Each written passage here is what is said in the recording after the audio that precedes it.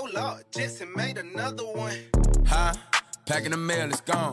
Shit like I smell cologne. Yeah. I just signed the deal, I'm on. Yeah. Yo, this is 2 Minute Tuesday.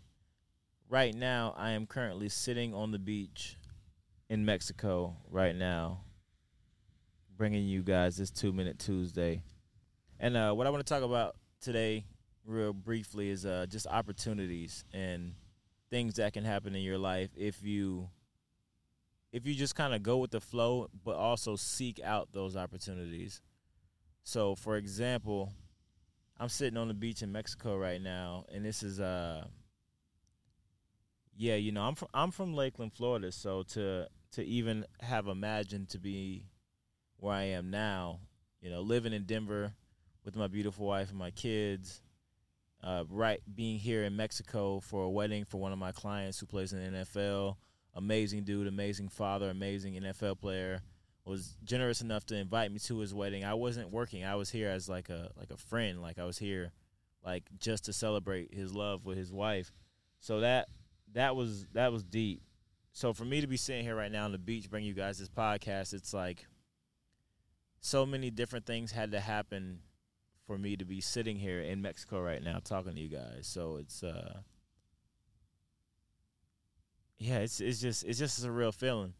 But I think what I want to tell you guys on this 2 Minute Tuesday is don't be afraid to seek out opportunities, and when those opportunities come, try to make the most of them. So if you feel like there's someone that can help you get to where you need to be, ask them. Just ask them exactly what you need to ask them, of course in a respectful way.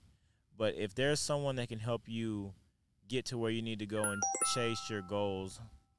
Somebody's texting me, messing up the 2 Minute Tuesday. But if there's someone that you know that can impact, but if there's someone that you know that can positively impact your life with the knowledge that they have, and you have access to them, you would be doing yourself a disservice by not asking them for help or seeking out their mentorship, or seeing how you could be around them more so that you can learn the things you need to learn to help you out for your career. Yeah, that's it, man. I'm just sitting on the beach, taking this all in. It's 2 Minute Tuesday. I got to get off this beach before I mess up the Roadcaster Pro. Shout out to Road. Shout out to my guy Cody Lattimore. He just got married yesterday. That's my guy. Thank you for having me, brother. If you listen to this. New York Giants, what up? Shout out to the Giants. Shout out to Jamie Lattimore. Jamie, thank you. But this is 2 Minute Tuesday. It's the podcast, Let's Talk More Do. I'm your host, Lamar Griffin, coming live from Mexico. Peace. So I thought this podcast was done. I was walking back from the beach. Somebody sent me a text message that I got pulled up right now, and it was a link to an article about Andre Iguodala. If you guys have been following my Snapchat, I'm reading the book that he just came out with. It's a memoir about his life. It's called The Sixth Man. It's a super good read. I'm on chapter 3 right now. I should be able to finish it within the next 2 weeks. But he got traded to the Memphis Grizzlies. And if you know anything about how everything is working right now in NBA and kind of players speaking out and having their opinion on different things, Andre was just on the Breakfast Club podcast. Shout out to Charlamagne the God. Shout out to Angela Yee. Shout out to DJ Envy.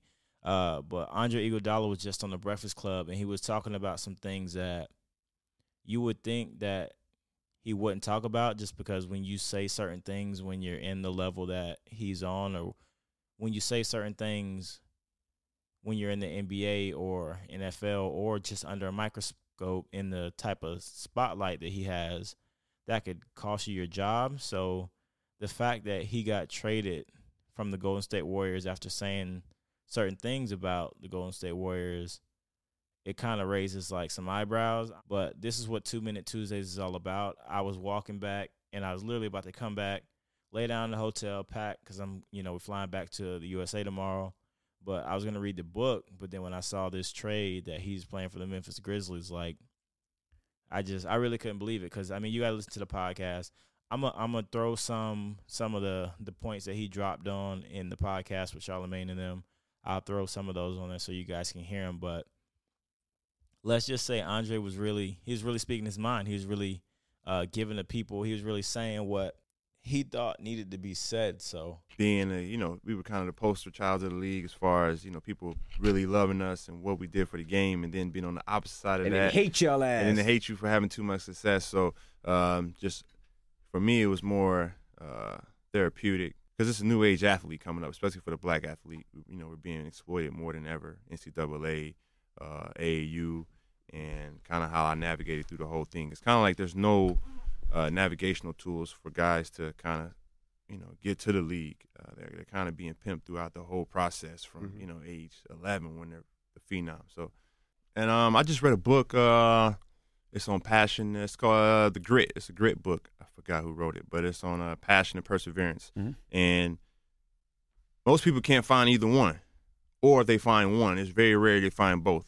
So it's hard for anyone to find their passion. Like that's a huge hurdle. Just finding your passion in general is really hard to do. Like most people don't know what their passion is. They usually do things for money. They never, like people say, if you hate your job, find your passion. But this capitalist world we live in, it's really hard for you to find your passion and then really be able to embrace it. And then the flip side, you got people who do find their passion, but they don't have that perseverance. They can't. They don't know how to work hard. Most people on earth don't know how to work hard. It's almost like, we're being coddled. You got the top 1% know how to work hard and they exploit, everyone else being lazy. Shouldn't say it like that, but it's kind of what it really is. And it is. It is. Yes. So as well, because that's one thing I talk about in the book is, we all were exploited in the NCAA, especially if you went to a big school. I went to the University of Arizona, and I remember seeing a report, the largest schools in terms of revenue, basketball teams brought to the school. We were number 2. And the reason why the athletic department ran was because of the basketball team. And then it was funny. I would go to practice, and then the volleyball coach would be like, Coach, you guys got carte blanche on practice time. I know who pays the bills around here. But I would go a week when I had like $10 and I had to make $10 last food for that week. It was like. And you an athlete. My jersey was in the store. Like number 24 was in the store. I would think they would feed y'all just to keep y'all healthy. Well, they changed the rules now. Okay. Where they get unlimited food. But when I was there, you only got food on game days, or you got food sometimes after practice or whatever. But other than that, you was on.